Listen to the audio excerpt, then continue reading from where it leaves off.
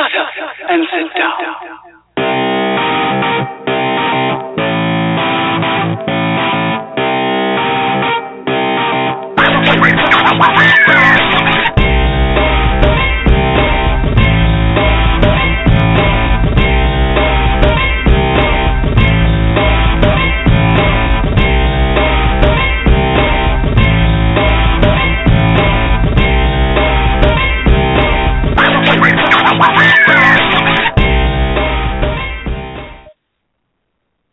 Bitches, it's been a week. I was sick. It was terrible. I have a little residual cough. It's not my usual cough, and it's because I was so sick that I gave myself a sore throat, the details of which you do not want, so I won't share them with you, but it was terrible. I haven't had an experience like that since I was a toddler, and for those of you who have children, I'm sure that makes perfect sense to you. End of. Okay, so this week we're talking about female characters, Mary Sue's, and group dynamics in fandom. And I picked this topic because of Jilly. Jilly James is part of the Minion Horde, and she's a big player on Rough Trade, and she gets a lot of attention when she plays on Rough Trade, and not all of it's good. But I try to keep it safe for all of you. The first time she posted to Rough Trade, the NCIS story that she began with, Rough Trade's traffic increased by 25% in the 2 weeks that she started posting. And I was like, what is this? What is this? And I had to actually up the bandwidth on the site to keep up with the increase in traffic. But it turned out not to be a bandwidth issue, but a memory issue, and I got that solved. But that was the problem, I had not allotted a lot of space to Rough Trade like I do my own site because I didn't think that I would need it. I was wrong. She's not the only one to blame, so I don't want anybody to feel guilty. Many of you are to blame. Most of you are actually to blame, not Jilly. You're the ones that came. But so I had to adjust the website to keep up with the traffic, and it was actually good that I did that because when we went into the next challenge, our visitations doubled again, and it wasn't just Jilly's fault that time. So as Rough Trade got more traffic, I had to adjust the website to keep up with it. So actually Jilly breaking it early on was a good learning experience for me. What Jilly talked about in her blog this week was about Mary Sue's and female characters in fandom, and so I'm going to get Jilly on the phone with us, and we're going to talk about it as soon as I get my fucking mouse to work. My mouse, I have a Bluetooth mouse, and sometimes it just doesn't want, it's just saying fuck you to me. I don't even know. Anyways, Jilly, you're on the air. Hey, Kira. How are you? I am doing well. Certainly much better than you, and it's a spring here, so I'm not gloating about that at all because my allergies are just terrible. It is warmer in Antarctica than it currently is here, just to let you know. Just saying. Yeah, I mean, it's shocking when you start getting down into those 0 degree Fahrenheit or negative Fahrenheit. I do not feel for you, right coasters. It's terrible. I do not feel. That was insensitive. I do feel. There was nothing Freudian in that. That was just, I don't know what that was. It's just been a long week. And Kira says, I'm having this problem with my Bluetooth mouse, and promptly my Bluetooth mouse has its dead battery light just flare up at me, and I was like, what the hell? Karma? I don't know. Yeah. Can electronics fail by contagious behavior? I don't know, but it's actually a good plot, Bunny, because what if they could? Well, didn't we have that week where everybody's electronics were dying? Your coffee maker died, my magic wand died. Yeah. It was sad. It was terrible. The two things that give me pleasure in life, if they'd have both gone out on me at the same time, it would have just been more than I could tolerate. Of course, I only use my Keurig for hot water anyway, but that's beside the point. That's beside the point. Anyways, yeah, exactly. Anyways, female characters. Female characters. I've been accused of misogyny in fandom. And I think I know, right? Most slash writers eventually will be accused of misogyny. It's what happens. It's because you make the woman the bad guy, and suddenly you're a misogynist because women can't be evil. I got news for all of you people. I have met some truly fucked up people in my life, but no man will ever be as fucked up as a woman who loses her mind. Just know this. Accept it as truth. It is. It's profound truth. The thing is, women go off the rails much less frequently than men, and they're not as overt about it. We're more subtle with our vengefulness. And more terrible. A man will awful. just kill you. A woman will set you on fire. Woman will take a cheating man. It's a true story. Some people have probably heard this. And she'll put a curling iron, tie him down, put a curling iron up his butt, turn it on, and leave. Men don't think of shit like that. I've heard that story. It is terrible. It is terrible. But yeah, women can be vengeful. Women can be the bad guy in your story, and making a woman the bad guy in your story doesn't make you a misogynist. I kind of find it empowering to make the woman the bad guy. To really explore that. And this was actually even before Ties That Bind. I was actually accused of misogyny because of Tangled Destinies. I'm not making that up. Tangled Destinies. I know, right? I'm flailing about mentally going, what? There's a scene in Tangled Destinies in the very first installment where Sarek and Spock make a decision together to make Amanda happy. Because they know she's never going to ask to return to Earth, even though they both know she wants to. And they don't ask her. And I was accused of misogyny because Sarek chose to move his family to Earth to make his wife happy and didn't discuss it with her.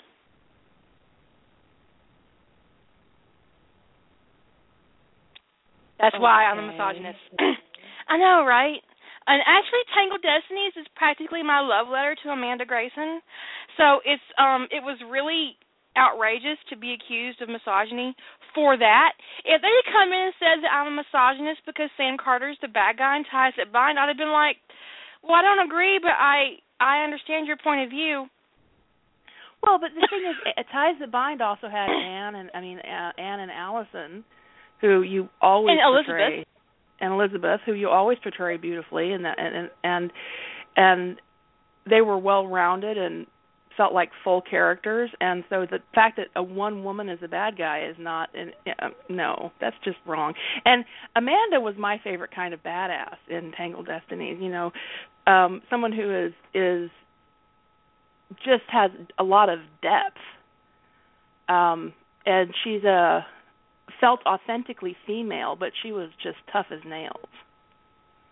And the mother, because really is at the time, me and my mother were having problems when I wrote Tangled Destinies.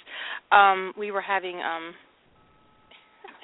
major issues when I wrote Tangled Destinies, and I think that a lot of that discussion of motherhood and Amanda's role in Spock's life and his love for his mother, that's about as close as I've ever gotten to a self-insert, I think.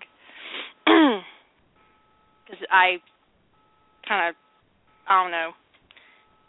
explode all over that and angsted over it like a teenage girl. That's that's what I did there. But anyways, so that's what happens to slash writers. They get accused of misogyny, and then when you stick a female character in, you just kind of wait with bated breath, like you said, for someone to drop the Mary Sue shoe on you because it's going to happen. Inevitably. And sometimes they do, and I find the most insidious dropping on it. Because when I was involved in this early on in the late 90s, and I'm watching what goes on in the community, and most of the communities I was involved in had be polite rules. Nobody liked being flamed. But constructive criticism was a part of life in these communities, and you were expected to give it, and you were expected to receive it gracefully. And so people would say things like, you're too gifted a writer to resort to Mary Sue's and self-insertions. Do you not want to stab somebody in the face? And that's really insidious, because it sounds like they're putting on this, I'm trying to help you, and here's a compliment, you're really talented, but it really is just being slapped. It's no different than I don't know why you waste your time writing fan fiction. Yeah. If I've heard that once, I've heard that 25 million times. I mean, it is. Yeah. So somebody, it was last week. It was over when I finished posting Journey. Somebody pinged me and said, "How come you don't have any female characters in the story?" And I think I have, other, which isn't true. There are 3 canon female characters in the story. But they all have problems in the story, and there are no female OCs, and I think I have at least 6 male OCs in the story. And normally people ping me about stuff like that, and I just kind of go, oh, whatever, I'm not listening to you. But I actually stopped, and I actually really started thinking about it. Why don't I have female OCs? And it was really on my mind for several days. And I realized that there's this. That's when I started writing my little thoughts down about this insidious voice in the back of my head that said, if you have a woman do something other than take your temperature at the hospital or take your order at the diner, you're going to get accused of Mary Suing or doing a self-insert or something along those lines. And there's crossover between self-insertion and Mary Sue's, but I tend to make them, because actually I insert myself in my writing all over the place, not in terms of a character, but a lot of times I look to myself or my family for quirks to give my characters so they're more well-rounded. And a lot of the OCD quirks my characters have, if they have an OCD quirk, odds are it's mine. So if one of my characters, as a writer, you have to. Go ahead. I would say, so if one of my characters is obsessed with office supplies, that's me. I refer to Tony as being an obsessive hand washer in one of the stories. Gibbs is kind of mystified by it. Why does he wash his hand all the time? That's me. So. But I also go to my family for that kind of stuff. To me, those are like mini self-insertions, but I tend to not put myself in as a character into stories. But even if I did, so what? That's it's your shit, right? Exactly, it's mine. I can do what the hell I want to do. If you don't like it, here's a link to Disney.com. I think that as a writer, you have to acknowledge early on that all of your work has you in it. It's part of you. It's part of your speech patterns, your opinions, your beliefs. All of it is eventually going to show up in your work, whether you want it to or not. But there is a difference between accepting that your voice is part of you and it's going to be in your work, and purposefully putting yourself in a story. Like those stories I see in the Hobbit fandom where suddenly a teenage girl from the future is in Middle-earth. You know what I'm talking about. Yeah. Have you seen those? I do know exactly what you're talking about. It's just, or mystically it appears in the Avengers, headquarters, Avengers Mansion. There's some random girl. It's like, who's this? It's got to make sense. Oh, that's the author. That's who that is, and that's fine. I mean, so what? You play with it, but own it. Yeah, I think if you're going to do something like that, if you're going to do a Mary Sue, if you're going to do a self-insert, you need to really own it and make it, just have no shame. I agree. Stand in the face of the opposition and do it whatever the hell you want to do. I've been writing a lot of hate lately, and I did confess a couple weeks ago as to why. It's because I got grossed out by something that happened in the chat room. And, Jack, you will behave, or you will go to bed. Are we clear? Are we clear? No licking. Okay, sorry, that was my dog. When she takes that tone of voice, I just want to agree with her. I'm like, sure, Kira, no licking, I promise. That's my Dom voice. Anyway, I mean it. So what happened in the chat room? I actually don't know. What turned you? You need to.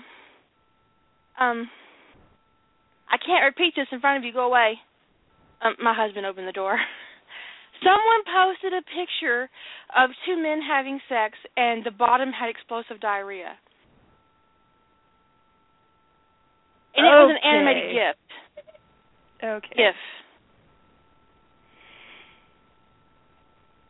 And I wasn't there for it, right?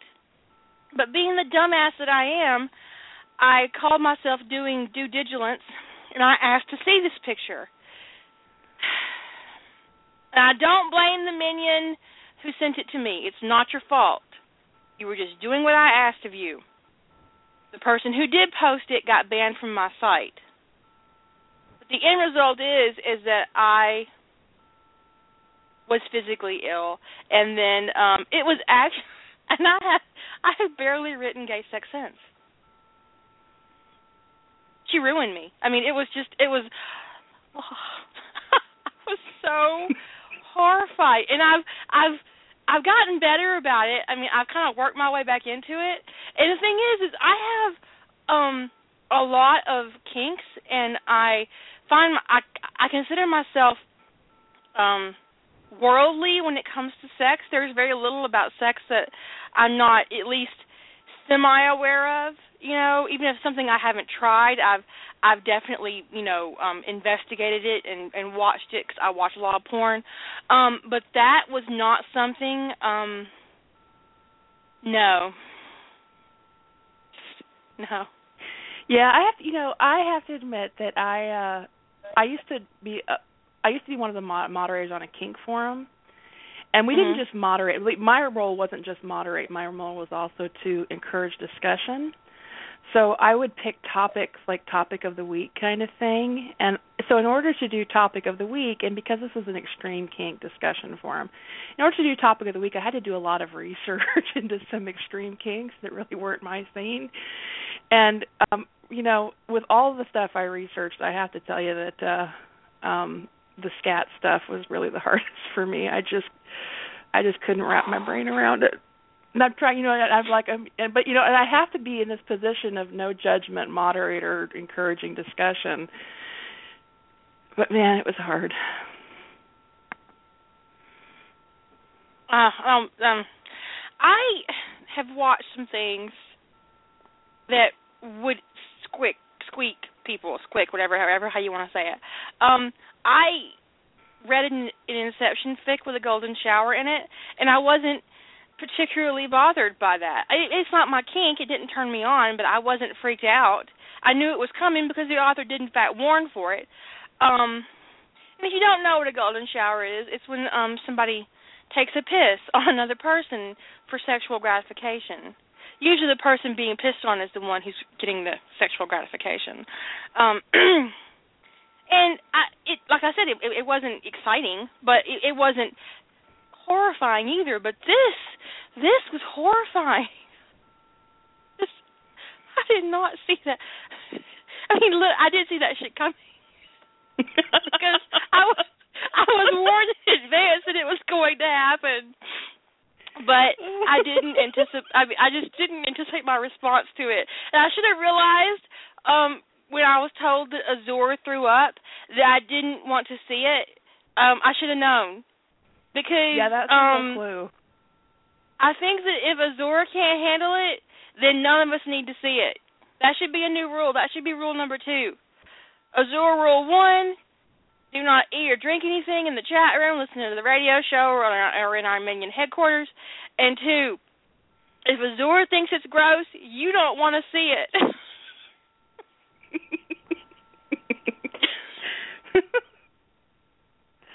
Oh, that's so horrifying. I still got your I saw that shit coming going through my head. I can't believe you said that. No, oh, Lord. Jack. No. Okay. No, Jack. Okay. It's cold outside, so my little dog is in my office, and he's usually not in my office during my radio show, and he doesn't appreciate me being on the phone as a general rule. He has no idea what this is currently. This is just unacceptable behavior on my part. So I haven't been writing a lot of slash, and I got some backlash, as I'm sure you can anticipate. I got complaints. Are you not writing for Stargate anymore? Are you have you stopped writing slash? All kinds of. And I actually started to feel guilty for what I was publishing and for what I was writing, and that's really irritating to feel guilty about what I'm doing when I'm enjoying myself. Because I was writing Harry and Hermione, and then I posted those 3 het stories in the Hobbit fandom where I changed Bilbo into a girl, and I got 3 emails about the gender bending, and one of which told me I should be ashamed of myself. Okay.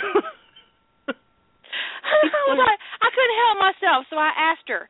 I asked her why I should be ashamed of myself, and she said I shouldn't. Now, obviously, this is a person who has, who I don't know if she's new to my stuff or she's completely unaware of my stuff, but she said that if I'm uncomfortable writing slash, I shouldn't write in the fandom at all. Okay, that's fucked up. Because I mean, especially in the Hobbit, you almost want to see a little more het in that fandom, because it and canon encourages this viewpoint because it's such a male-centric universe. Well, there are no female characters in The Hobbit. Yeah. In the book. I mean, there's like 1 or 2 mentioned. I think I was talking to Cinna we were chatting one day, and we sort of went down this, I don't remember how we bunnied ourselves into Arwen and Belladonna Took ship. But it was entertaining. We'll just take all the good women and put them together and fuck the men. there are more women in Lord of the Rings than there are so yes, there are women in Lord of the Rings, but I don't know how many of them are actually mentioned even by name in The Hobbit. I think that we see Galadriel in the White Council meeting, and then later on with the Necromancer, but that's it. That's all we get. And there are 14 characters in the Lord of the Rings, not in the Lord of the Rings, in The Hobbit, and they're all male. 15 if you count Gandalf. That's who we see. We see some, in the movie, I'm not sure if Bard's kids are in the book, his daughters. It's been a long time since I read The Hobbit. But anyway, The Hobbit was just so male-centric, and it pissed me off. I mean, I got, literally pissed off. So I wrote 3, perhaps 5 stories where Bilbo was a girl. That's what I did. And I got grief for it, including that argument is if you're not comfortable writing slash. I think this is someone who's never actually read my work, because I think I would be well known for being comfortable with writing slash, despite my recent experience. That's a really bizarre conclusion for somebody to draw. The thing is, there was a time when I was adamantly against changing a male character into a female character. So I acknowledge that. I used to have a real problem with it. There are only a few gender bender stories in Stargate that I'll even read where Rodney is Meredith. And I mean, I don't know why. I mean, well, it could be because I have a big, huge crush on David Hewlett, but that's beside the point. Well, I tend his to not sister like is just gender as pretty. bending. I tend to not like gender bending fics myself. But there have been times when I've gone, oh, you know, and usually it's an author that I trust to take me down that path. I will open myself up to reading it, and I go, okay, that was interesting. I enjoyed that. I didn't expect to. But then conversely, there's many that I don't enjoy. But that's why we just need more female characters in general. We just need more. Right. And not two-dimensional, you know. I guess one of my problems with how a lot of the female characters I run into is that, you know, badass does not mean cruel asshole. You know? I mean, right. That's one of my pet peeves is when, you know, somebody takes a woman character and that in order to make them strong, they have to make them not a woman effectively. And that's just two-dimensional, and it you know, as a reader, I don't like that. And as a writer, I don't want to do that to myself. I mean, people need to write whatever the hell they want to write. Yeah. It's lazy. But, you know, it's the same argument where writers are not particularly comfortable writing a slash pairing, but they do, and they turn the bottom, of which they definitely have someone who is just a bottom, into a woman. Basically, it's a girl with a dick. Mhm. They make the bottom really bad character. about that. The Sentinel was the worst. They make the bottom character, and that's so insulting to me as a woman, because what you're saying is if you're taking dick into your body, you're weak and you cry a lot and you whine and you complain. No, motherfucker, I don't. And I complain. I ain't gonna lie. I'm a complainer. But I like to call it bitching, and I'm a professional at that.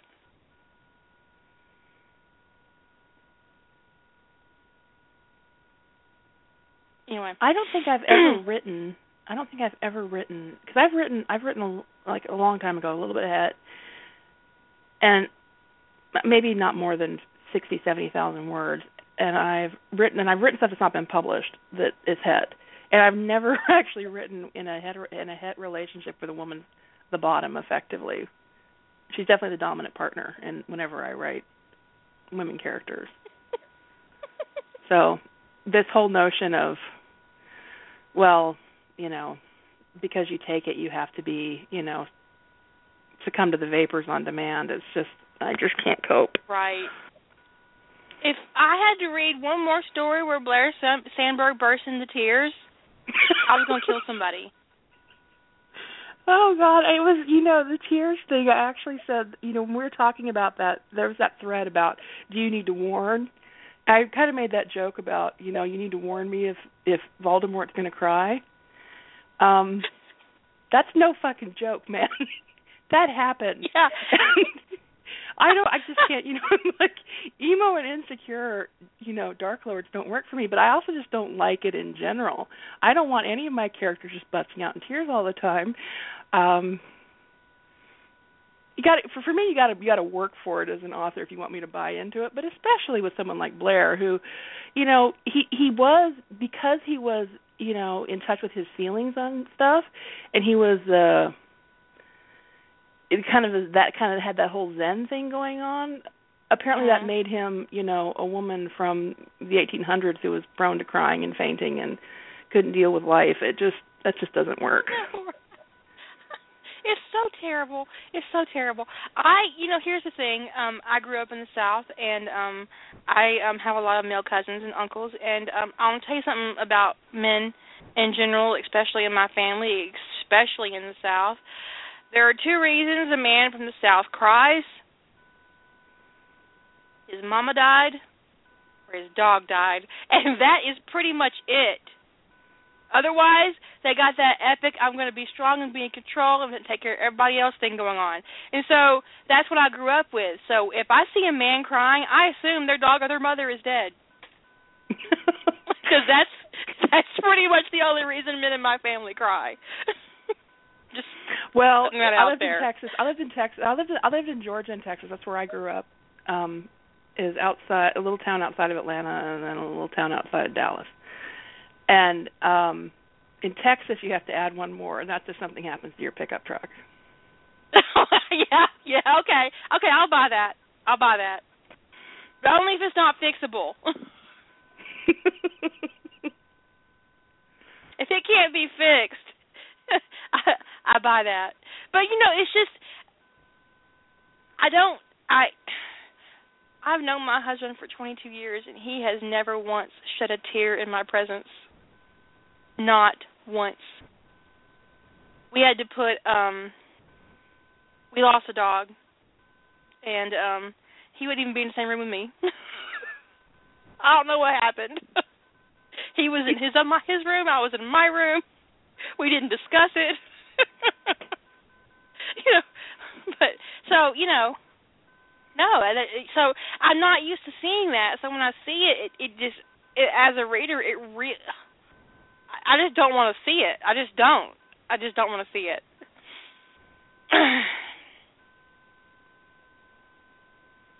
I don't know. Well, go ahead. No, go ahead. I was going to say that as my act of rebellion around this, it's not really an act of rebellion because I had for rough trade in April for the, what do we call it, spring training. I was like, what is that called? It's not boot camp. So for spring training, and this winds up being a little bit of spring training for me, is I had two, for the historical, I had two Hobbit plot bunnies. And both of them were pretty well fleshed out. But one of them was Het. And it was one I wasn't going to go with. And then I had this whole thing, and I was really thinking about it, and I thought, I really like both of these ideas anyway, so I'm just going to write the Het one. I'm going to go with that. I'm going to write a female character the way I like to see them and start to exercise some of this influence from 16, 17 years ago out of my head. I may even come up with an OC. See? You can have fun. I didn't write I like writing female OCs either. Yeah. I write a lot of OCs because I do it professionally and I can't actually steal people's characters when I get paid to do it. So I don't have a problem developing a female character. I do it all the time. But for some reason I avoided it in fandom until, I guess, The Hobbit. Because even Anne and oh my God, I forgot her name. Anne and Allison, they're actually canon characters. They exist in Stargate. So it isn't like David's girlfriend in St. Elizabeth Atlantis is kind of off-scene. You didn't invent the characters, but I would argue that in order to make them real, you almost had to OC them because I don't recall them either. We didn't get a lot of them fleshed out. Yeah. No, all we got was that one episode where John and Carson thought it was cute to be on an off-world on a team with an off-world. Oh, don't give me her. That whole fucking episode. How could John send a team through the fucking Stargate and not know who was on it? I'm just. It was so cute when they found out they were on a planet with 4 women, wasn't it? Yeah. Some things you have to cut from canon or deal with them. You just can't pretend like they didn't exist. You have to excise it. Say that didn't happen. Oh, Josh, you're right. Tamara is an OC. Actually, yes, there are OCs in Tangled Destinies. There's Tassar and Tamara. Yeah, the rest of them are probably canon. And there are the girls that go to high school with Spock and Kirk. So yeah, there are a few girls. There are OCs in Tangled Destinies. You have female OCs, as I recall, in the Unspeakable Plot too. At least 2. Yes, I do. Actually, I do. But that's not technically published. Well, yeah, but I'm getting there. I'm actually very fond of my female character in the Unspeakable Plot. I'm very fond of her. I liked having that relationship with Zale, and I forget her name. Isn't that terrible when you forget your own character's name? It's been a while. No, I do it all the time. Isabel? Isabel, maybe? Isabel. Yeah, you had a character named Isabel. Isabel, and what I like about their relationship is that there's no sexual component, and they're just very they have that whole soulmate thing going on, but there's no romance, there's no sex, there's no, I don't know, I just kind of like that. I like that a lot. But having a central female character, major female character, no, Jack, no. I said no. Don't complain like I hurt you. Don't complain like I hurt you. I don't have central male OCs either. I don't in fan fiction. I guess I don't ever put OCs up front, anything other than a secondary character. I thought about it once. No, because when you write about when you're in fandom, you're trying to explore characters and that's usually your main focus is a character that's pretty central to canon. So that makes sense. But you could have, there's even within my own dynamic of how I see fandom, I could write okay, so I tend to be character focused rather than ship focused. Typically, there's a few exceptions, but so I typically zero in on a character that I really like, and then I don't almost care who they're with as long as you can sell me on it. So for NCIS, it's Tony. So there's no reason I couldn't write him with an OC and explore a good OC in a story with him. But to except have for the backlash you would get. Well, it would be epic. It would be except epic. For the hate mail. It would be so epic. People write me to tell me that I misplaced an apostrophe. I can't imagine what they would do if I put Tony with an OC. I know, right? Like, fuck you and your apostrophe. I don't actually care. I don't actually care. There is an OC female character in Harry Potter and His Soulmate Bond, and that's Draco's little sister. But again, she's not central. She only has one scene so far. The biggest, actually, female OC in Harry Potter and the Soulmate Bond would be Rowena, which is Harry's snake.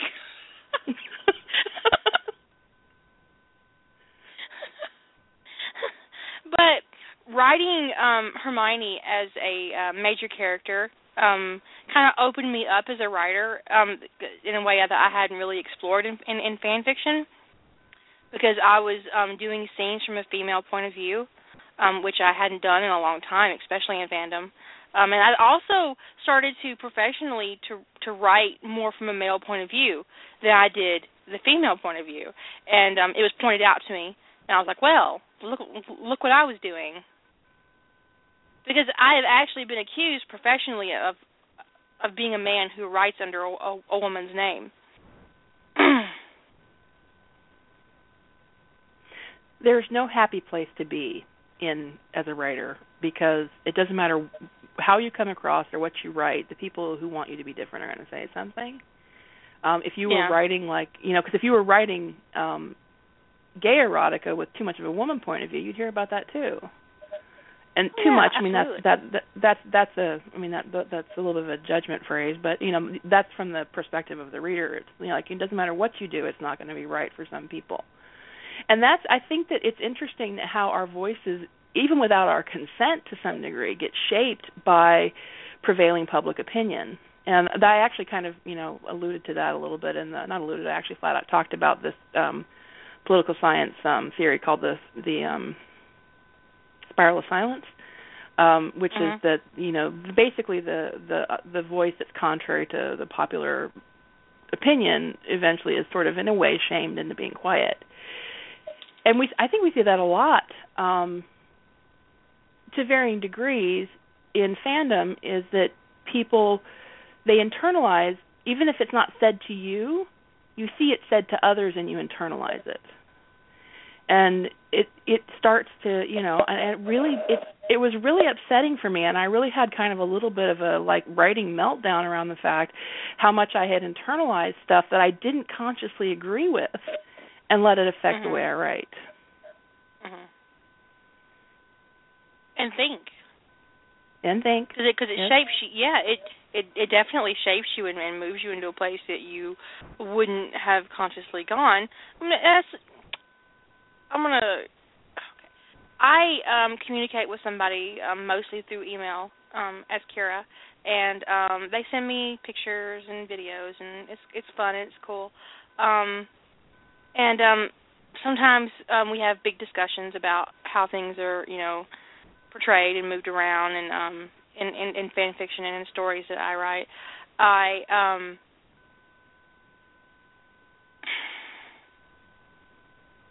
It is stunning when you encounter a woman so deeply entrenched in rape culture that they actually ask. I don't want to reveal the details because it's not my place to do so. Really, it was not a public conversation that we had. It kind of boils down to this: is like we were talking about 50 Shades of Grey. Of course we were, because that's like the biggest thing. And I had a discussion with somebody else offline, and they were talking about if she knew he was like that, the way he was, then wasn't her. Then was she knew in the beginning what he was? Okay, she knew what he was capable of. He told her. So is it her fault that she ended up in the situation she ended up in? And that's rape culture. They're blaming the victim, and Anastasia Steele is a victim. He abuses her and he rapes her, and he stalks her, and she keeps coming back over and over and over again. And the question is that basically she brought it on herself. So she's not a victim. That was what was said to me. And in fandom, we develop this herd mentality, and we develop these opinions, and they kind of come together. And I'm not actually comparing it to rape culture, but I'm not explaining this well. It's I put a joke post up this week about her behavior. It's a kind of behavior that you see in packs called a lelomimetic behavior, which is that behaviors seen by one member of a pack will be emulated by others, and so on and so on and so on. And and my joke was that, in other words, the crazy is contagious. But it's a profound truth that this happens. I mean, the herd behavior is a very real thing, and which is why I like the minion culture. For me, is good because the herd doesn't engage in a lot of the troubling behaviors we see in fandoms, where like people will go after an author and shame them out of fandom or harass them out of fandom, and you see 2 or 3 people doing it, and the next thing you know, 4 or 5 people are doing it, and 100 people are doing it. Yeah, and then the next thing you know, somebody's gone, and that's just it's just not acceptable. And that kind of, we're and the reason why, and the word actually is used specifically to talk about animal behavior, because humans are, in theory, not supposed to be susceptible to stuff like that, but we really are, especially on the internet. Yeah. Capricious says something in the chat room that I want to talk about. She says, no, because she knew what he was doesn't mean she really understood the lifestyle and what he was going to do to her. Even if she did understand, even if she was thoroughly educated on the subject of the BDSM lifestyle, and he told her what he was going to do, the moment he ignored her safe word, and the moment he told her to stop struggling or I'll tie you up, and stop saying no or I'll gag you, she became his victim. End of. Because no means no, and it always does. A hooker can say no. Anyway, and that's what that discussion became about, is that does knowledge of a situation mean that you're not a victim if something goes the way you don't want it to go? And the fact of the matter is that no, it doesn't. You're still a victim. Jack, no. Oh, God, he's so annoying. Anyways, in some states, actually, that's not illegal. She says a wife or a husband can say no, and it would be rape. Morally, yes. Legally, you'd be surprised at how many states say that that's not actually a crime. Just saying. Just saying. Anyways. Wasn't there, I may be pulling something out of the wrong context. Wasn't there a case of he may have actually gotten in trouble for this, though, but the question was it against the law? Was some public official who was having sex with his wife while she was in a coma. Yeah, that's very familiar. Either that or she had suffered traumatic brain injury and was hospitalized or something like that. Anyway, it was just appalling because there was this, it seems like, on the surface, like that should just be wrong. Do we have to have a discussion about this? And yet we were having a discussion about it. And there were 2 points of view. And as much as I try to be tolerant of different points of view and let people, I just couldn't understand it. I couldn't understand in this day and age why this has to be a discussion. But we're in the same place with, with rape culture, too. It's like, why do we have to keep having this discussion?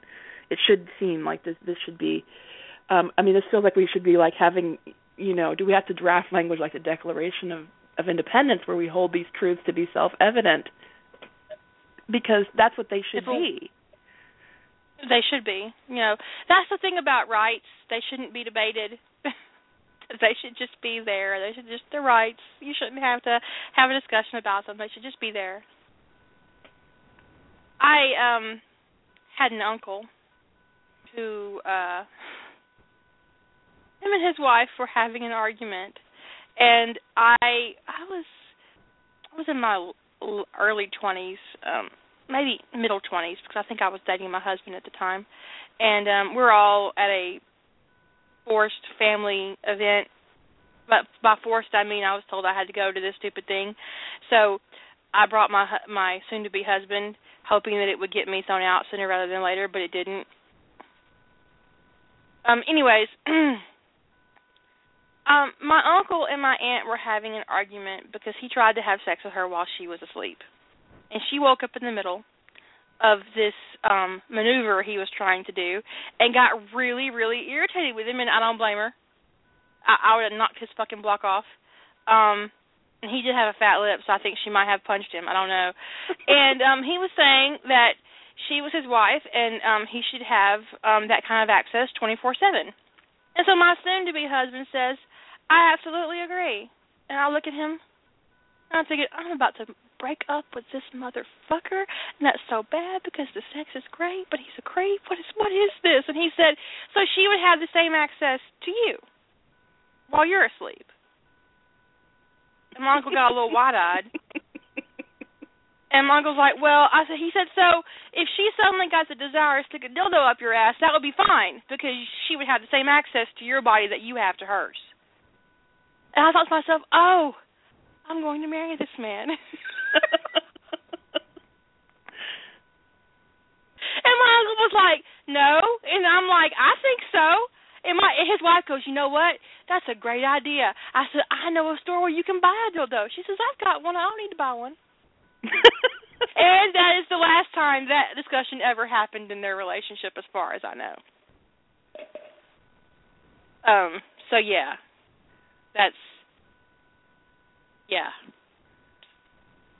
There was that politician that said it should be perfectly legal for a man to have sex with his wife while she was unconscious. I wonder if he would feel that way. Or actually, no, it wasn't wife. It was that he doesn't think that having sex with an unconscious woman should be considered rape. I wonder how he would feel if he was the one that was unconscious. Yeah, that probably is, I find, one of the ugliest in rape culture. One of the ugliest opinions is it. Well, it's not rape if she didn't say no. Well, she was unconscious. Well, so she still didn't say no. The whole it's okay because she's unconscious thing, which then leads to the next logical conclusion for predators. It's like, oh, well, it's not rape if I drug her. Right. She didn't say no. She couldn't say no. She didn't say no. So since she didn't say no, that must be all mine. Ugh.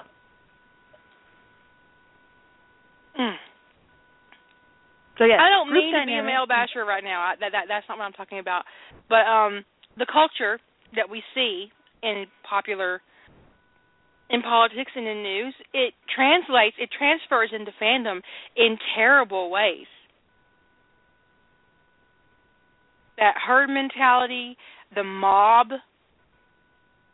effect, like Julie said, where one person finds something offensive, so their friends come find it offensive, and then their friends come find it offensive, and then the next thing you know, you've got an author deleting all their crap and leaving the fandom because they've been hounded out by a group of people who didn't like that they made Tony a Navy SEAL.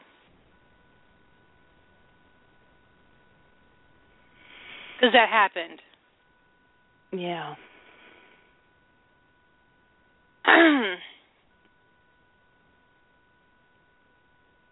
Or Blair. That's the reason why I've only written one completed straight Sentinel story, is because I got so much backlash for writing Blair as an equal to Jim. Because how dare I do that?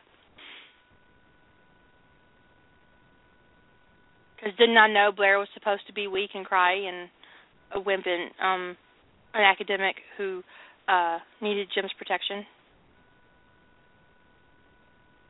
Because apparently even in gay stories, the bottom has to validate the top. Yeah.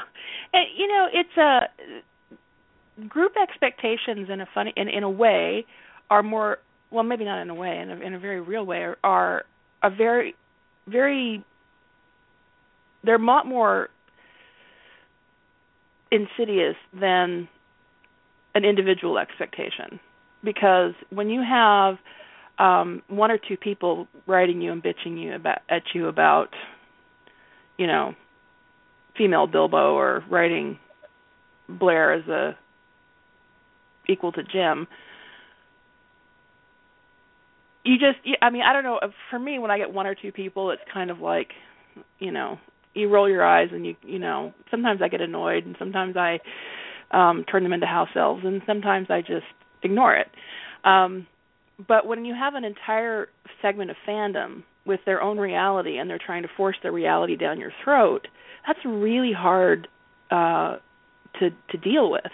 And especially, I've been writing for a long time. I've been writing I started writing, fiction when I was just a kid, but I've been writing for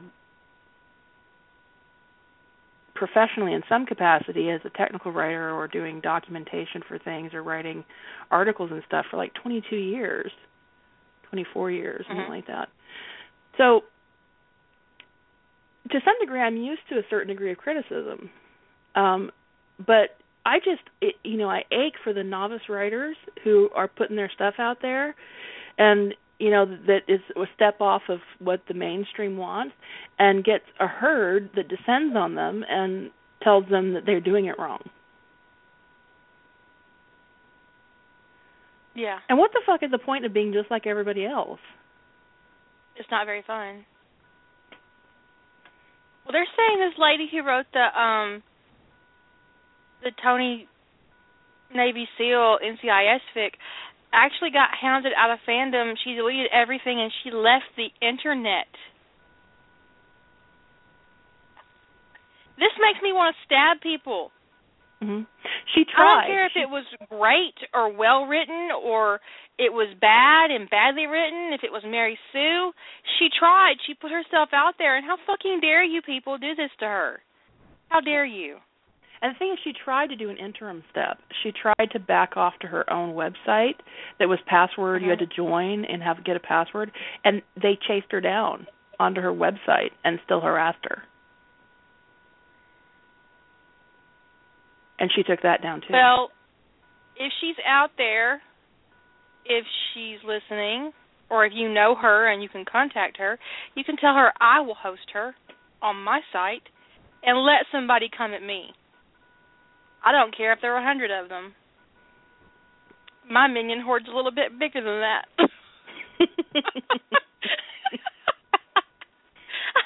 I do get individuals, but I've never actually gotten the herd. And I think it's because by the time I got big enough to attract that kind of herd mentality, I already had my own.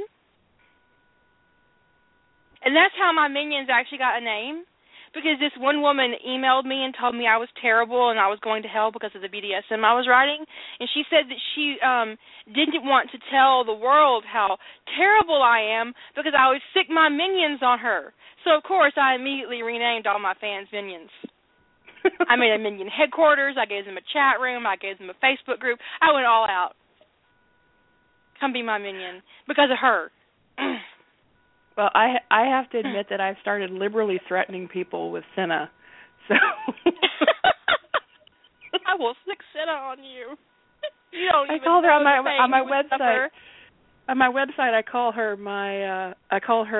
I said my internet spouse is my hit minion. Is a hit minion troll. You do not want to mess with me.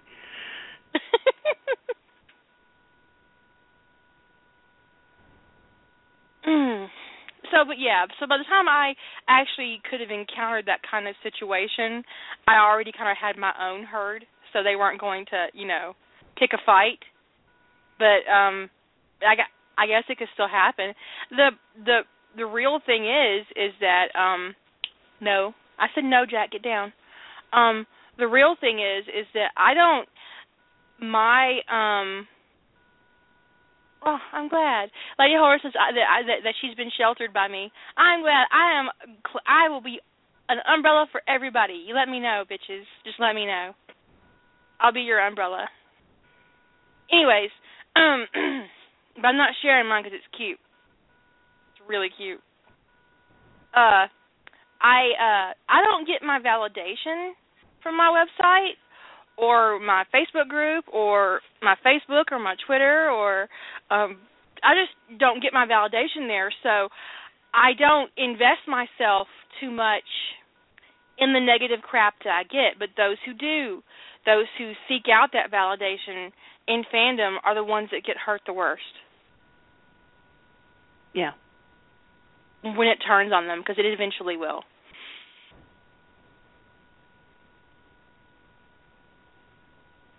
And I think that for some people at some times in their life, getting that validation has been really a powerful thing for them. But like you said, they're unprepared for when it turns on them. And it always does. Always.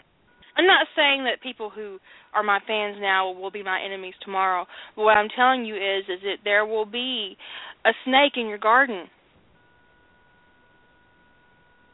And they will bite you, given the opportunity. Well, and they will sometimes bite you thinking they're doing somebody else a favor or,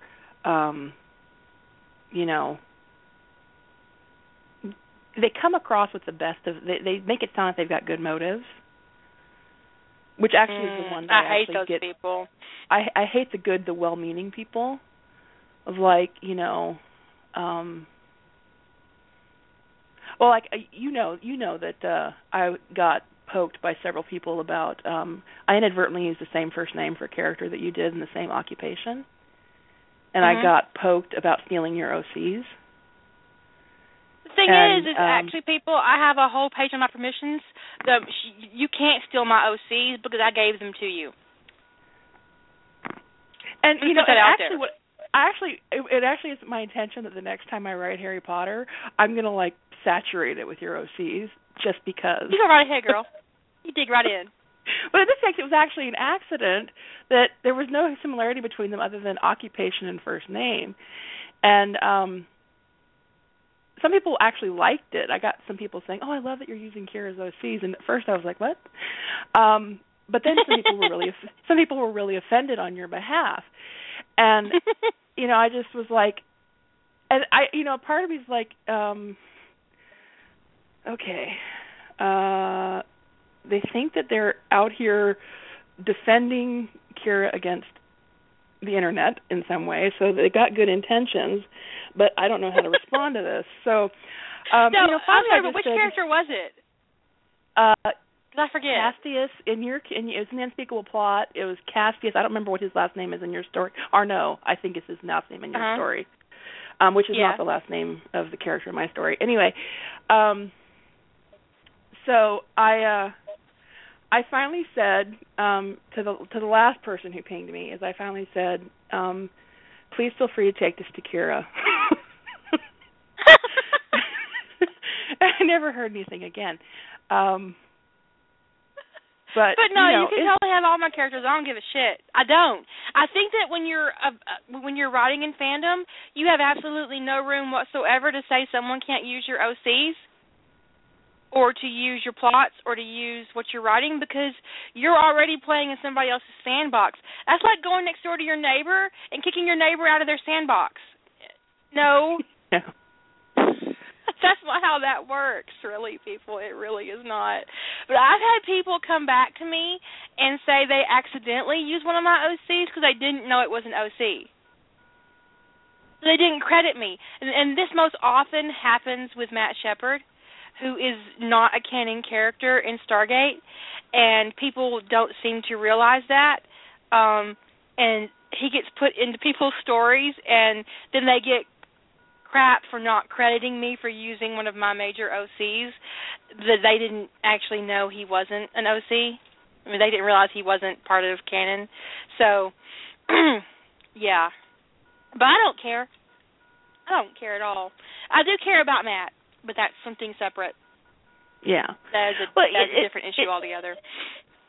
People will, for whatever reason, whether they think they're doing it for a good reason or they're just being an asshat and they like to troll people, whatever the reason, people will poke with varying degrees of sharpness.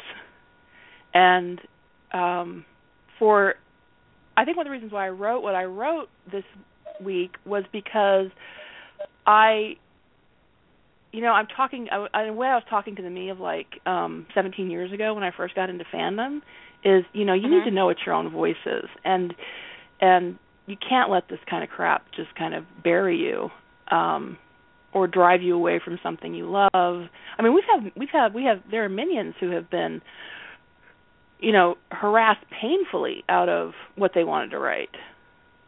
Right. And that's just not okay. It's not okay. But it happens in fandom because fandom is full of people, and people aren't perfect, and they develop a headcanon, so to speak, a group headcanon, which is like, Blair's basically a girl. Tony's inept. And he's really not. Even in canon, Tony is not a fuck-up. He acts like an asshole, but he's not actually a fuck-up. But God forbid you write him competent. Yeah. Yeah. Now, you actually got some backlash in the NCIS fandom recently, that whole episode thing. The one with Tony and Ziva. The whole stupid dead air thing. Yeah, because, there's this canon event, this event in canon that happened. And the thing is that NCIS is, like a lot of shows, they're not unique in this regard, is that they are, the characters wildly contradictory to themselves. And in some ways, NCIS, they're getting better right now, and I'm actually starting to get re-engaged in the show, but the characters became more caricature than character. It's like they picked up the worst traits of them and just amplified them to an absurd degree. And they did this especially with Abby and Tony. Is like take the worst thing about them and we'll amp it up, and then we'll have an episode come along where it just throws that out the window and you see a completely different side to them with no explanation of why, especially with Tony, why he suddenly is got his head down and he's serious and he's, different, because he has these episodes where he is a completely different person. And so as a writer who's exploring his character, you have to decide how you're going to handle how he's portrayed in canon and how you're going to explain that. But anyway, anything in canon is up for fair game for a writer. And there's this canon event in NCIS where McGee and Ziva got tired of listening to Tony out taking voice prints looking for a domestic terrorist cell, and so they turned the volume down, stopped listening. This is what's happening. Tony is looking for a terrorist, and he's taping his conversations with these people while he's basically undercover looking for a terrorist. And Ziva and Tim stop listening to him while he's in the field for several hours. This is a crime. For hours. This is a crime, and it's a joke. And they make a joke out of it, and they never address it in the show. So in fandom, the fandom lost its mind about this, because it was so egregiously bad writing choices. And then people got tired of people being mad about this episode. And so you wound up with this really kind of divisiveness going on in fandom. It's like, I'm sick of hearing about Dead Air, which is the name of the episode, and the people who just really can't get past it. Well, for me, if I'm going to deal with, it's like you talked about that thing with John and not knowing who he's on the planet, but if it exists in canon, to some degree I have to either excise it from canon in my own thought process and in my story outline, or I have to deal with it if it's going to take place after that. So if I set a story after Season 8, the early part of Season 8, I cannot not have some resolution, at least in Tony's head, around Dead Air. So it has to come up. Either that or I have to pretend that episode didn't happen, and then I will put a note, Dead Air didn't happen in my universe, because it's just too yucky. It's just too, because it shatters, to me, it shatters the trust on the team, so it just completely altered the dynamic of the show. So it's terrible. It's terrible. So I started getting these email about, why didn't you warn this was a Dead Air fic for the journey home? It's not. Which was one of my points, is actually it's just because I deal with the events of Dead Air. This is not like an episode tag. Journey Home is not an episode tag to Dead Air. And actually the path that Tony winds up on would be less angsty without the events of Dead Air, but they would still happen. So I fail to see your point. And but besides, you were berated for not warning. I was berated for not warning that I was dealing with Dead Air, because he wouldn't have read one of those. I don't read those fics. Did you tell him to kiss my ass? Because you could have.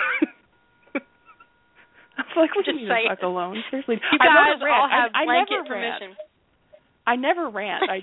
Ranting is not something I typically do. I usually by the time I get to the point that I'm mad enough to rant, I just tell someone, fuck off and leave me alone. But I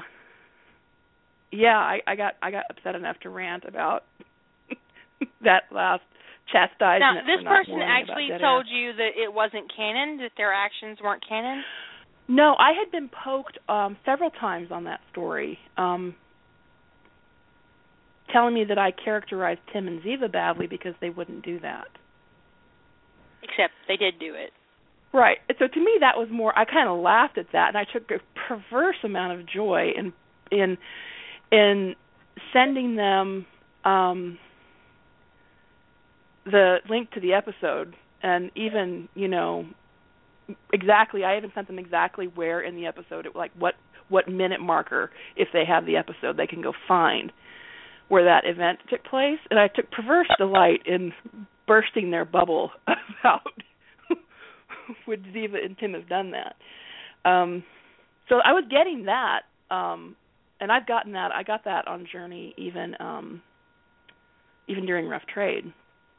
Was that when I was first posting it, was that Ziva and Tim wouldn't do that. So anyway, so I mean, I kind of have gotten used to that as like people who, but I wasn't surprised to some degree because a lot of people became disenfranchised with NCIS in season 4 or 5 time frame, and they stopped watching. So they're familiar with the show, they like the characters, but they just stopped watching and they don't know canon. So I was kind of expecting that. But so I got Journey up in a week. It took me 1 week to get the whole thing posted, and so I'm getting poked all week long about Zinman. You know, this is a great story, but Tim and Ziva wouldn't do that, and I'm ignoring it. And then the day that I just lost my shit was when the guy wrote me and said, "You should have warned that this was a dead air fic, or I wouldn't have gotten started and read it." And I was like, "That's because it really isn't. You know what? Here's my thing. It's like trying to ignore that Duranda happened. If you're a Stargate fan, you know what I'm talking about. You cannot ignore Duranda if Trinity is what it's called, right? The Trinity episode. You cannot ignore that event if you write in Stargate unless you make it not happen. You cannot ignore it. So you can't ignore dead air if you're writing in NCIS. It is a part of canon, and you don't have to warn for canon. If you have to warn for canon, the person reading your fucking fic isn't actually watching the canon, then they don't fucking deserve to know. It really irritates me. It really irritates me a lot. Please warn us that you're going to use the show. Excuse me. Yeah, I know, right? This is fan fiction. Isn't that the point to use the show? Yeah. Some events you just have to deal with. Or, make them not happen. Set them before. I mean, that's how I dealt with actually, when I was determining where to set Emergence in the timeline for NCIS, I actually made the decision because of dead air. Because I didn't want to deal with it in Emergence. And so I had to set it before those events. So there's some things that happen that are pivotal in a show to how you perceive the show and how you perceive the characters, and you have to. It's kind of like not warning for Scott getting bitten by a werewolf. Oh, come on! No, really. I mean, that's how obvious it would be to me. If I'm reading an NCIS fic, which I don't do often, by the way. Set anytime after season 8, I fully expect there to be something about dead air in it. Because canon ignored it, but any responsible writer wouldn't. You just can't. Because they could have gotten Tony killed. Which is the most common theme in the dead air tag fics, which is I think why people got so fed up with them, is because of Tony. They're all consequences fics. Like what would have happened, not all of them, but there's a big segment of the dead air tags that are what would have happened if Tony had run into somebody bad, or if he had, made the terrorists suspicious or whatever, and he gets hurt. And right. I think there's even a couple of really sad ones where he actually gets killed. There's one that's just gut-wrenching where he dies. And it's all recorded, but they don't hear it because they have it turned down. Right, because they turn the volume off. I think I read that one. Yeah. And that's a big part of it's a short story, but the big part of it is hearing Tony's last minutes. And that's like, you write fics like that to kind of, exorcise the demon in a way. But, yeah. Man, I only needed that demon exercised once. Now, I don't, as a rule, read Duranda consequence fics, but if it comes up in a story that somebody's writing, I don't begrudge it because it's a canon event. It happens. It's stupid for you to assume that a writer is going to warn for that sort of canon event. If somebody dies in canon, you can't expect them to warn you for their death. You already know what happened. Shut the fuck up.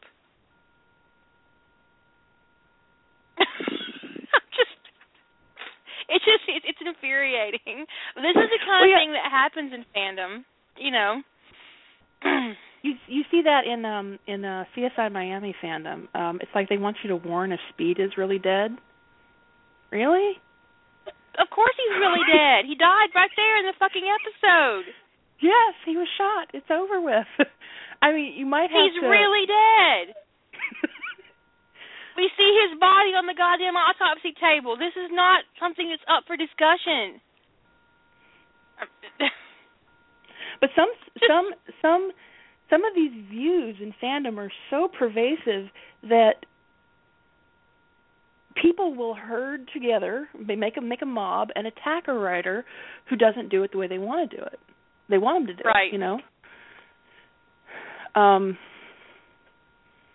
You know, Emergence is written, and I've just started posting it this last 3 days ago. I just started posting it, and I'm already getting the emails of, I hope you please pair so and so with so and so, or this would be great if you put these characters together, or please tell me you're going to have Speed be alive, you know, blah blah blah blah.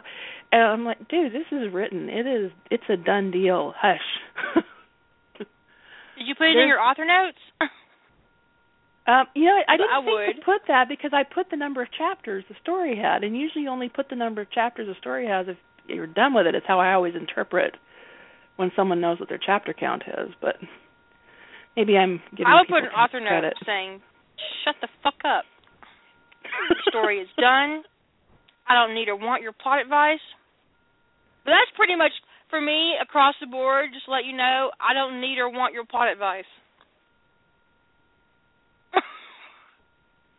The only person who gets to, actually there are two, who get to fuck with my plots are Lady Holder and Chris. Now, if there's something you'd like me, no, I'm not going to do that. Don't open that door. I won't do that to them. But they are the only ones that have any hope of influencing something that I write, just to let you know. And the first one of you bitches to email Lady Holder and ask her to ask me to do something, you're probably going to get cussed out. I'm just going to let you know that. By at least two people. By at least two people.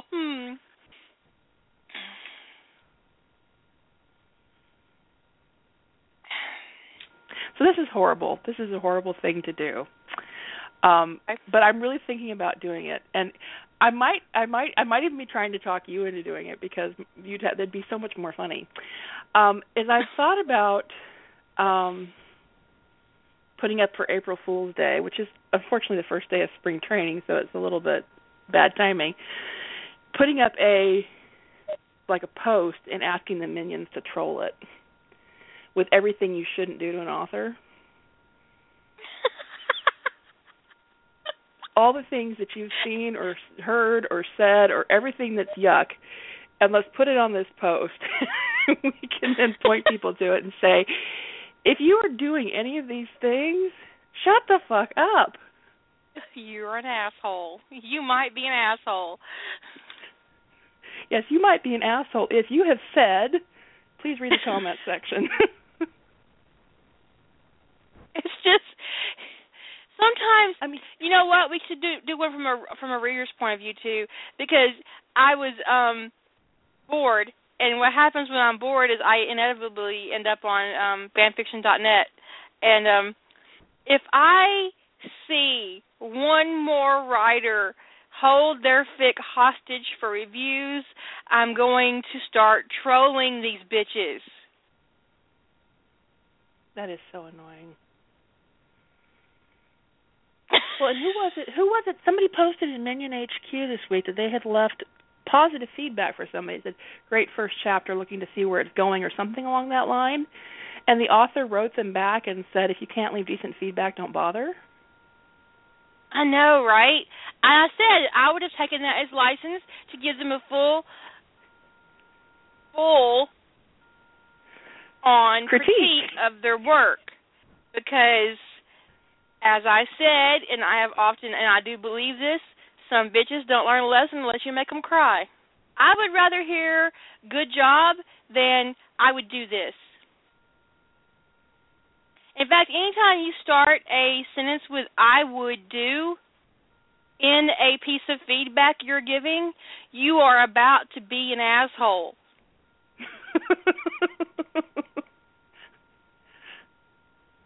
It's like starting a sentence with, I don't mean to be offensive. Fuck you. That is exactly what you mean to be.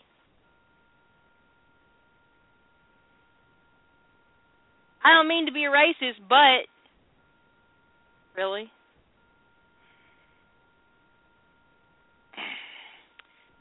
Mary Sue's. I had never heard the term Mary Sue until I joined fandom. I had never heard this term before. I was like, what does this mean? I had to go look it up. Fanlore.com. I had to go look it up. What the fuck is a Mary Sue? Because I had no idea. I was in the same boat when I joined fandom. I was like, what's a Mary Sue? And then I read the definition of it, and I went, oh, I've been reading Mary Sue's for years. What the fuck? But biggest Mary Sue I ever read. But I got a couple times. I got pinged on Emergence that I was Mary Suing Tony, and I needed to stop, dial it back. You tell him to kiss your ass? Yeah. I'm like, no. But and fuck you. Emergence is my magnum opus to Tony. I'm going to do whatever the fuck I want to do. Suck it up, bitches. Suck it up. I'm just saying.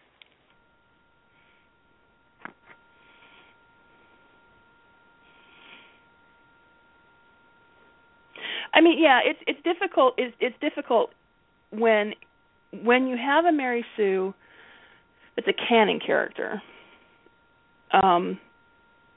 It's Harry Potter. I'm just kidding. No, not really. Well, in a way. Bella Swan. And especially.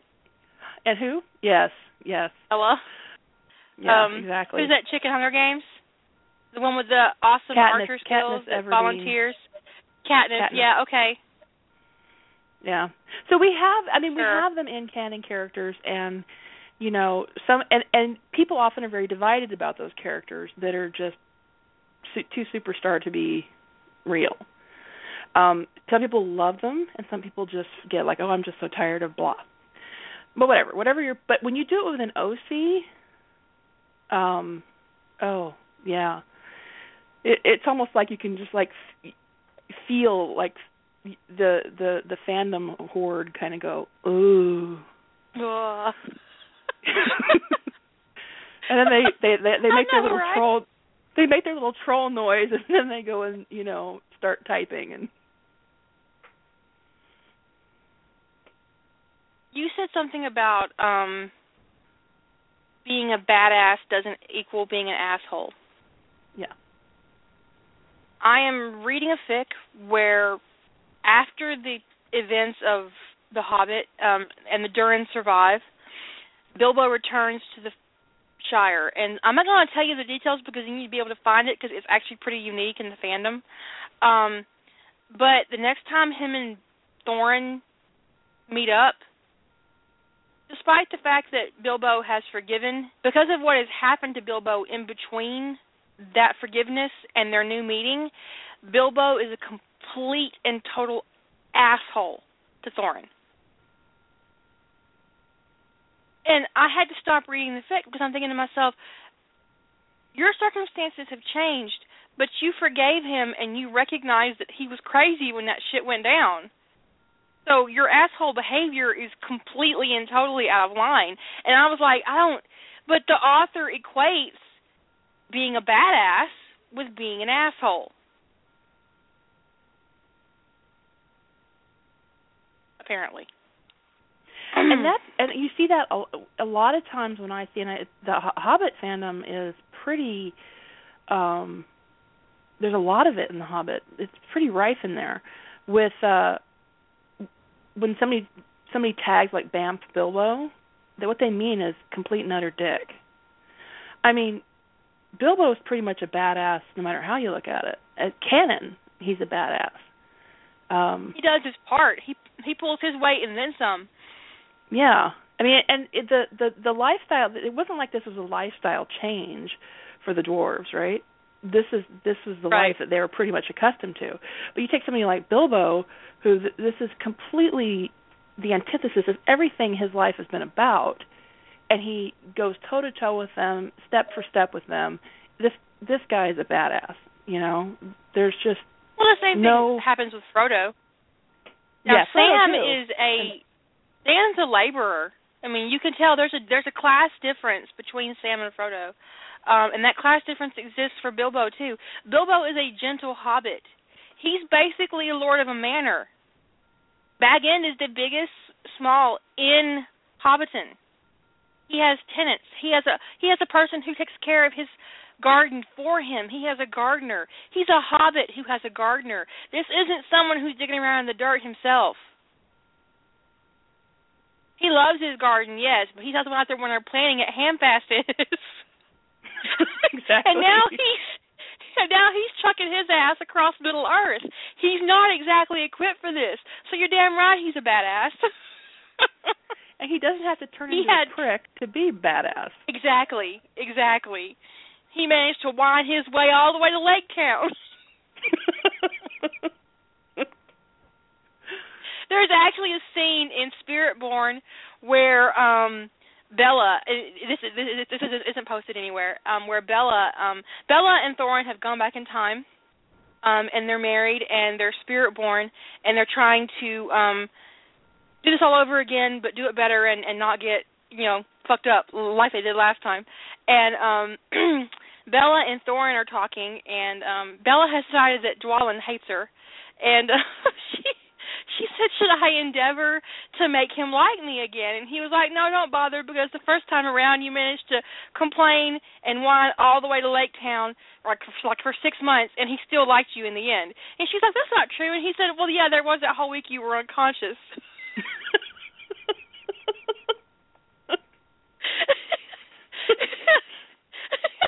And I got so tickled I had to stop writing because, Bilbo does, Lady Holder, I haven't shown that to you yet. That's actually Lady Holder's favorite work in progress, and now she's going to be mad at me because I haven't shown her that part yet. But, she's in chat going, I am mad. But, no, I mean, Bilbo did complain basically for 6 months, and he still managed to, stand off against, the Pale Orc, and he riddled a dragon, and he rode a barrel, and he doesn't need to be an asshole to accomplish all these things. He already did it once when he was just a complainer. I know, Jack, I know. Yeah, Bilbo is, I read, and I blame Lucas for this, Starkindler for this, because Starkindler does highly competent, but still Bilbo, and I just interpret that as badass Bilbo is the way that is. So I start looking for more badass Bilbo fics, right? Mm-hmm. And I was just like, who is this dick?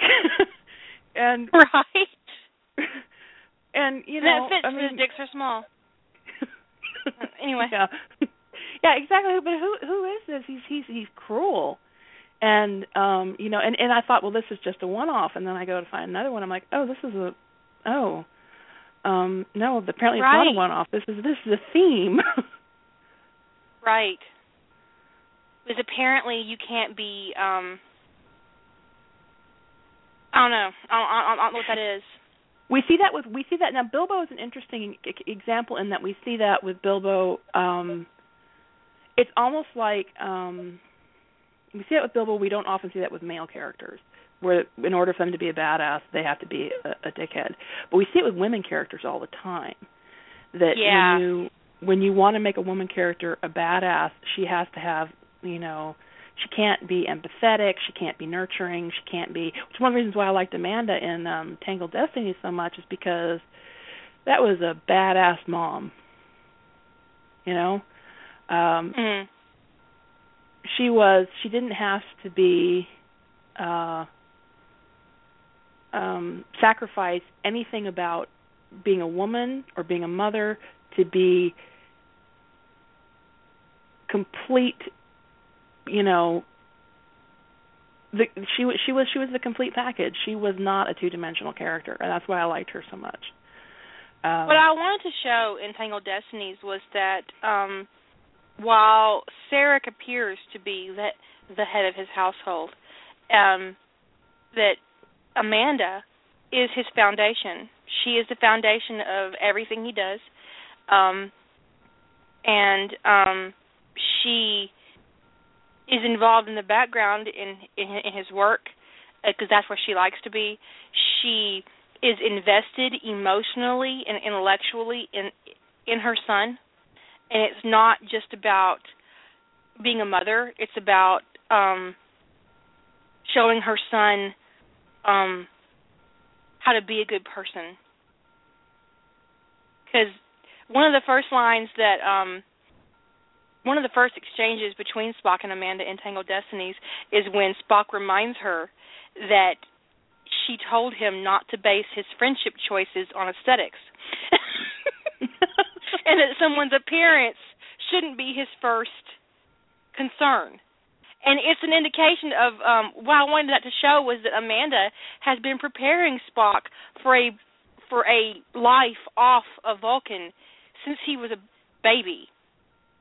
She always knew his destiny was bigger than one planet, and she's been preparing him from the very beginning. And so it was just my way of saying, hey, you know, you think Sarek's in charge, but he really isn't. And not only is he not in charge, he really has no interest in being in charge. At home. And you portrayed that beautifully. I thought so, but I thought it was brilliant. And I mean, she's like, I actually pointed somebody. I was having a chat with somebody about Badass Woman, and I pointed them actually to Tangled Destinies, and they don't read Star Trek reboot, and I said, well, I don't either. Suck it up and read it anyway. So, but I pointed at that, and I said, you know, it's painful to read. Even where women canon characters are sometimes, not all the time, but sometimes are characterized in fan fiction. But that's just an extension of what we see on the actual shows. They're often two-dimensional. But when you get to the OCs, especially people who want to write badass or BAM for, you know, what people might characterize as a strong female character, you get a bitch. It is. It's either bitchy or, you know, they wind up in these archetypes that, you know. So if you could give a list of characteristics of a fanfic badass female character. Not nurturing, emotionless. She's bitchy. Doesn't cook. Is bitchy. You know, it's just you basically take anything. She's bad with men. Bad with men, yes. Bad with women too. Oh yeah. Women don't like her because she's a badass, right? She's isolated. You know, how does this become our ideal of what a strong woman is, or a you know, a strong woman is a little bit of a broad term, but you can be strong and be authentically female. That you can. Those two things can coexist. That. Yeah. And so whether it's a canon character or a OC, you have the same exact characterization problem. It's just you're going to get smacked for the Mary Sue thing if you do an OC, but you're going to have the same problems of how, as writers, how we look at female characters. So problem number one, and then how the fandom perceives female characters and their role in fandom. Come here, my okay. dog. Come here right now. In your bed. It's been annoying enough. Anyway, I'm sorry. Males. I'm just kidding. You know what's really interesting is I fully expected some terrible feedback on Sam Carter in Ties That Bind. I didn't get any. No one complained about Sam being the bad guy. No one complained about her being so epically stupid in her social interactions with people. I rarely get complaints when I bash Ginny Weasley. I never get complaints when I bash Jennifer Keller. Ever.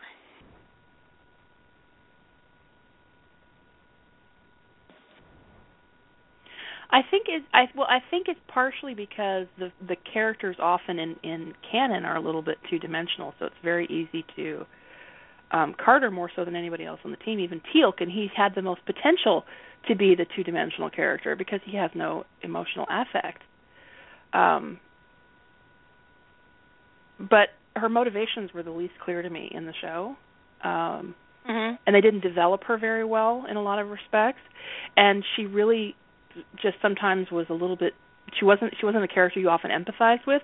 So because the characters are flat a little bit in canon, it's easy to tweak their personality just 1 or 2 degrees off of center, and you get a character that feels close enough to the way it was in the show that people go, yeah, I can see that happening, and people sort of dig it.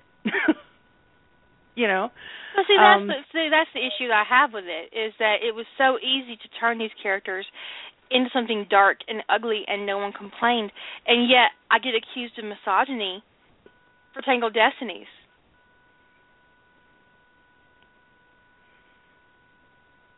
I just can't wrap my brain around that, especially for that. I mean, somebody's gone after you.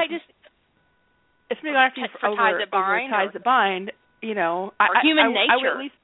I would at least have gone, well, okay, I would grok it in an I would grok it. I would understand it at an intellectual level, but I would not get it, you know, at a more visceral level. But I'm just mystified that someone would accuse you of misogyny over Tangled Destinies, because that's one of my, you know, of your female characters, that's one of my favorites. Maybe my favorite of your female characters. I love T'Pol in that fic. She's all snarky and ill-prepared. Yeah, which you don't They keep throwing that human scientist at her. It was unexpected, yeah. They're all like, yeah, you're just going to give her what she wants, because, you know, when Amanda wants to adopt the little girl, no one's saying, Sarah, oh, yeah, he's, okay. There's no point where somebody tells her that Sarah is going to say, that's not going to happen, because they automatically know that she's going to get exactly what she wants. Because he's always giving her exactly what she wants, or what she expresses to want. Yeah, and so, I think what I read into the story is that if she was dead set on staying on Vulcan, that it probably would have happened. It's because that's what she wanted. But she didn't want to be there. She wanted to be on Earth, but she never voiced it because she thought she was doing what was best for her husband and for Spock. So, but yeah, I mean, you know, anyways, I will always be offended by that accusation, and it isn't often that I get offended by something that somebody says about me in fandom, because fuck them and fuck them in their eye. But that particular accusation, that particular accusation is always stuck in my craw, because like you said, if it had been about Ties That Bind or human nature, I'd have slacked it off, because okay, yeah, I don't treat women in those two fics particularly well across the board. I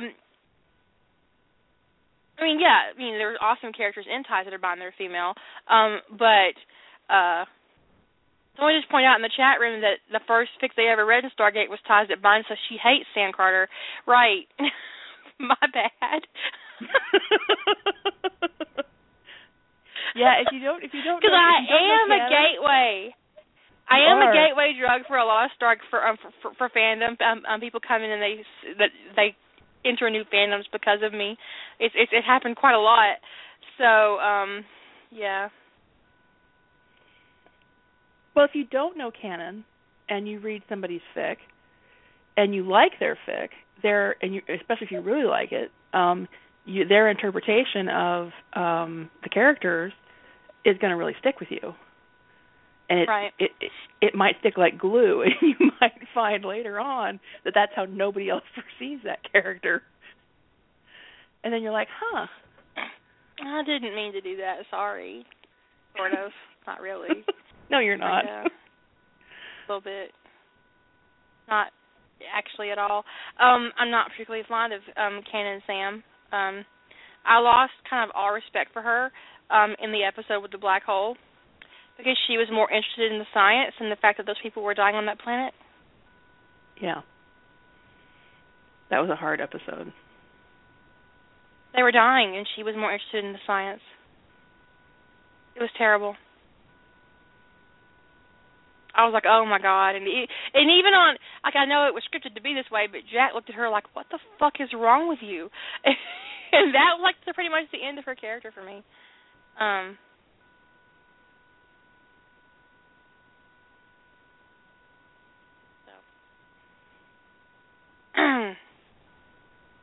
I am looking forward to the Mary Sue accusations, even if they don't actually happen on my own site because people are afraid. That's something actually that kind of bothers me. Lately I've been getting feedback that starts with, or emails or comments on Facebook that start with, don't get mad at me. Okay. Don't get mad at me? Really?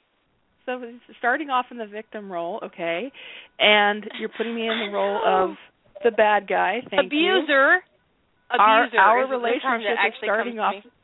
Our relationship is starting off well in the first sentence. Thank you for setting this groundwork. Right. So off the bat, I'm the bad guy. I'm the abuser. I'm going to bully you in some way. So yeah, it's that's happened quite a bit. So don't do that, people. Don't do that. I do write Jack and Sam and what might have been, and I did that purely out of rebellion because people kept bitching about it. And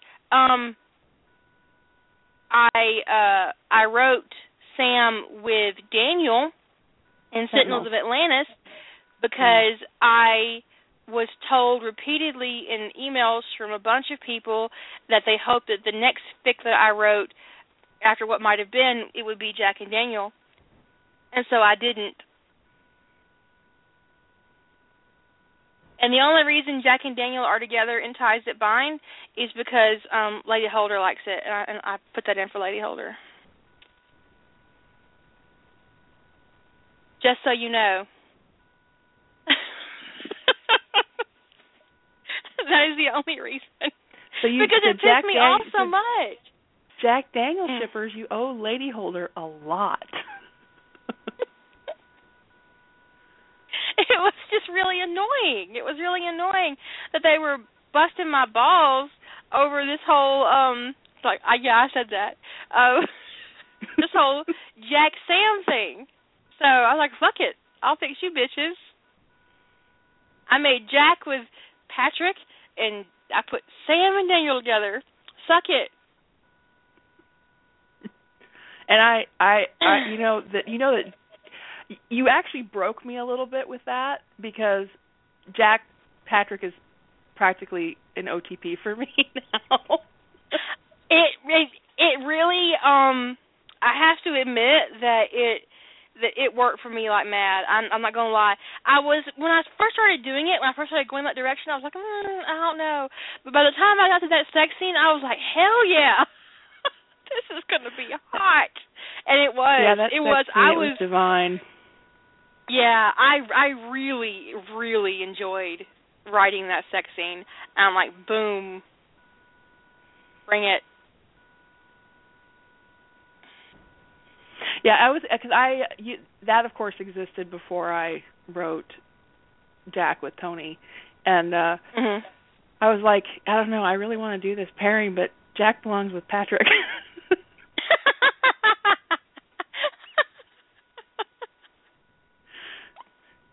And I could pair Tony with somebody else. It doesn't have to be Jack. But it doesn't have to be Jack. Doesn't have to be Jack.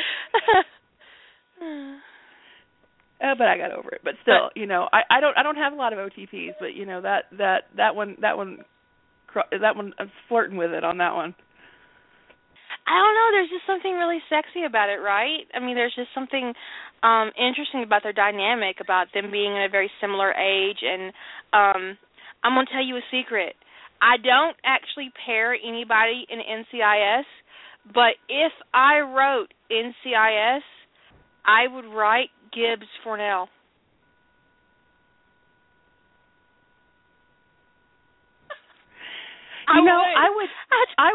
I would pay to read that. I would. if we could buy fan fiction, I would buy that novel. I'm just saying, I totally would. There's just something about it. There's respect and there's love there even in canon. I mean, it's obviously a brotherly Definitely. love. So it's there. And it's lovely, and I could see that. I could see that turning in a way, and them kind of settling down together and being, grouchy old men with sex. I totally could. I mean, and if I wrote NCIS, that's what I would write. And the fandom would hate me, but I wouldn't give a shit. Well, most of my NCIS ideas, because I don't like the way Tony's treated in canon or the way he's characterized later in the show, most of my NCIS plot bunnies are about him basically leaving and being with somebody else. So, it's like, people. I'm getting a lot of because I wrote Emergence first, but I published Journey first. So people thought there's lots of, I wish you would write Gibbs, Tony. Wish you would write Gibbs, Tony. Wish you would write Gibbs, Tony. And then Emergence comes out like a week later or starts publishing it, and it's like the same people who are like, oh my God, I can't believe you're doing this. And part of me wants to go, it's gonna be the only one. This is it. I shot my wad. I have to move on. Congratulations on inserting that into a conversation. How often does a girl get to do that?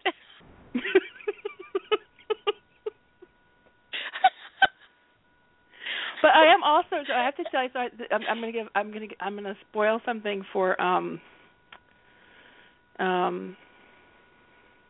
was having a little bit of hard time for my one of my spring training. I don't know why I can't seem to keep spring training in my brain. Spring training projects, and so I'm pinging Starkindler about. I just needed some thoughts around what I'm trying to do, and is it too weird kind of thing, what I want to do. Mm-hmm. And the closest I have, the thing that is really, really close to an OTP for me is Bilbo Thorin. It's really, really close. I mean, I still read lots of other pairings. I'm willing to go down that path, especially with authors that I really like. I'm willing to read whoever they pair them up with. But I mean, it's just it's of the almost OTPs that I have. It's definitely the top of the list. I just love their chemistry in the movie. I think what seals it for me is that I did watch the death scene on YouTube, and it was devastating. Martin played that to the hilt. He said goodbye to the love of his life. That's what he did.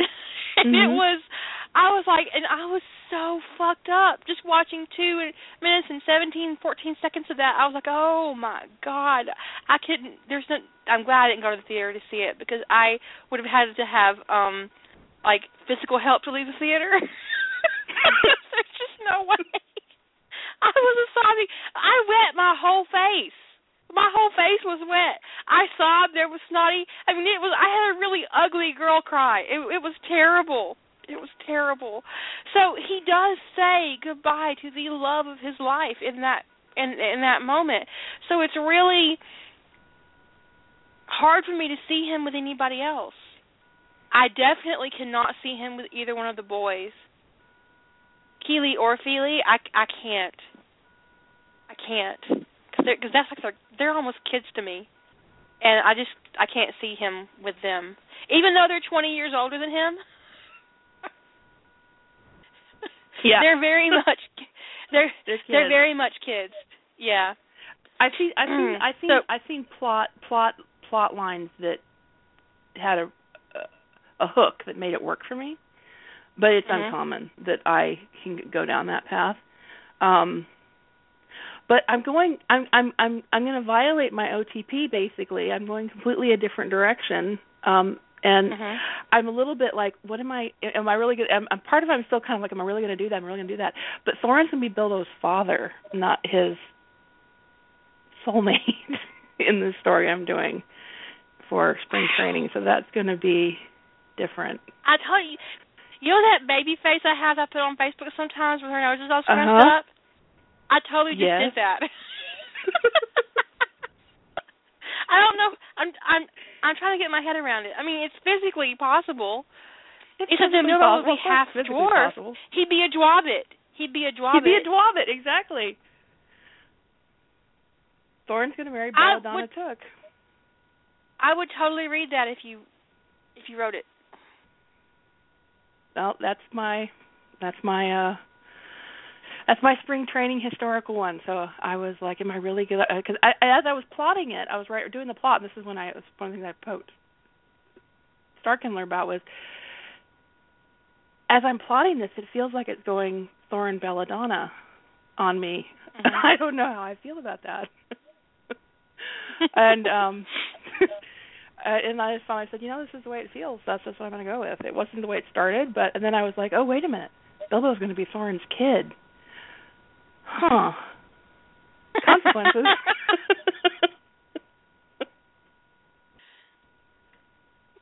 Yeah, so that's when you go in that direction. Consequences, yeah, you go down. So sometimes you go down a plot path and you go, oh, there's going to be consequences to this. But yeah, so between I'm going to write a female-focused story for spring training, and then Starkindler helping me out with that.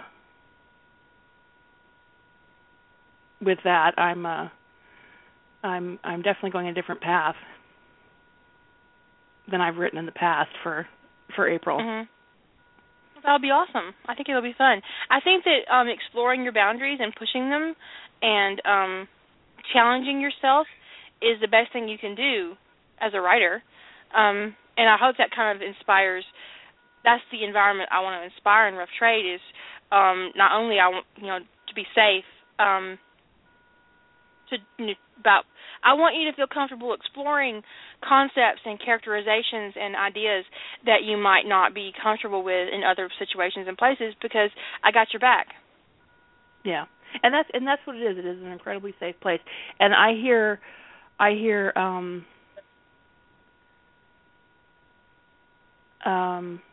Senna just asked a question about, because my internet spouse has arrived. Yes, I did really delve into the evil that that we talked about a few nights ago. I'm not still in denial, Senna. No. There's no denial happening. She's all in. I'm all up in that. But there's two things I run across is you've got people who have been hesitant to write before, that because of Rough Trade are willing to try. And I know there's been several people. I mean, the first time out, you've got that, so you've got that dynamic, which I think is incredible, that you have created a safe place for new writers to come up and try their hand at something that they, probably the fandom herd mob mentality probably keeps a lot of new writers away, and you have a safe place for them to try their hand. And the other thing is, for the writers who are more experienced, is to push their boundaries, again, away from that fandom herd mob mentality that, that affects us. I'd like to think that the me before a week ago would have said it doesn't affect me. But after all my soul searching last week, it does affect me. It has affected me. And I just want to be more aware of it. And then I want to make conscious choices about it, as opposed to not being aware of why I do what I do. Well, here, I'm going to validate you a little bit on this, because I do it too. And I recognized this in myself after I read your blog post, which is why we ended up where we are right now. During Evil Author Day, leading up to the Evil Author Day, I started picking out the excerpts I was going to showcase on Evil Author Day. And most of you who listen to the radio show regularly know I have close to 500,000 words in works in progress right now. Sorry, I do. It's actually, it could be precarious. It's probably over 500,000 words right now in works in progress. You gave every minion a hard on when you said that. I mean, right? Don't hurt yourself. It'll be okay. Suck it up, sweetheart. Suck it up. Lady Holder just said that she only read 100K of it. That's not true. You've read way more than that. Because A Sequel Plot's almost 300, and you read most of that, if not all of that I've got. Come on now. Anyways, what I was going to say is I picked out all of my excerpts I was going to do, and I made a list. And then I realized my list was entirely het.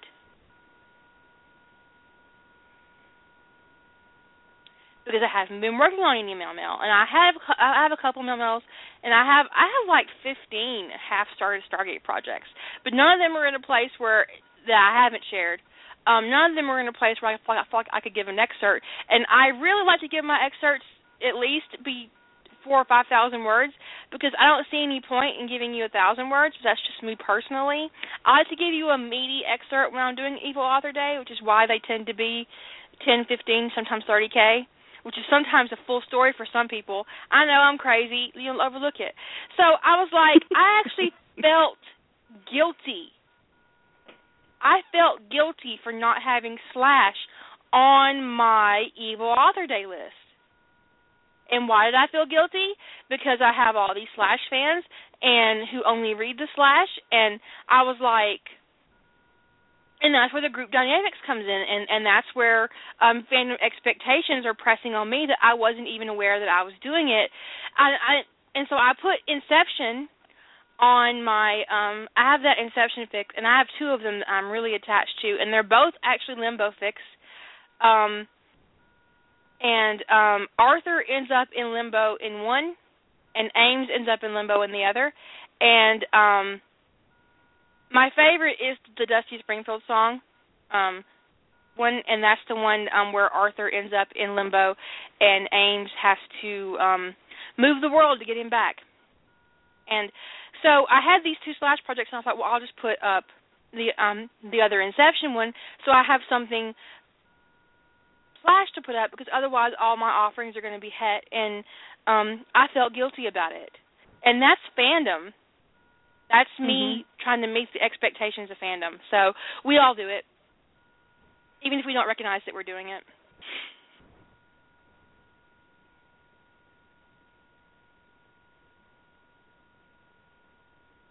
Well, what? Go ahead. You finish. I put up blank space for the same reason. You put up what? I wanted to offer my blank space. That's my Harry Hermione one. Oh, right. I put up blank space because I wanted to have something for my Harry Hermione fans. Again, fandom expectations. Evil Author Day was a fun thing to participate in, but it's funny, it builds its own expectation on it, but it still is a lot of fun because I like it's out there, and it's like it's got wrapped in this enormous disclaimer of leave me alone about it. Right? Like, here's my stuff. And don't say anything. Thank you for letting me explore this topic further with you. It was great. It was much on my mind this week, and this has been a lot of fun. It was fun for me, too. You guys remember, think before you repark. No ass to mouth. You guys have a great weekend. Either. Definitely no ass to cut. Have a good weekend. Bye. Shut up and sit down.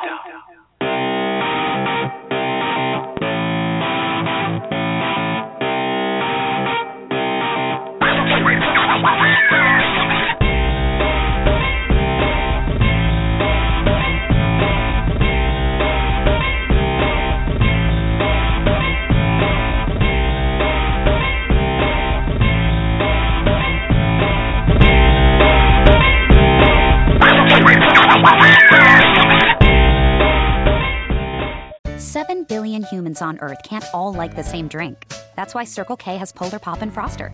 Pick your flavors and make that 1 in 7 billion mix just right for you. Polar Pop and Froster, just 79 cents each at Circle K. Limited time only at participating locations. Napa know-how. You don't have to know fancy terms like ceramic, metallic, and calipers to know that this sound isn't a good thing. And now at most Napa Auto Parts stores and Napa Auto Care centers, you'll get a $75 prepaid Visa card when you spend $250 on brakes. Do it yourself or have it done for you and save $75. That's Napa know-how. Napa know-how. At participating Napa Auto Parts stores and Napa Auto Care centers. Exclusions apply. Offer ends 5/31/19.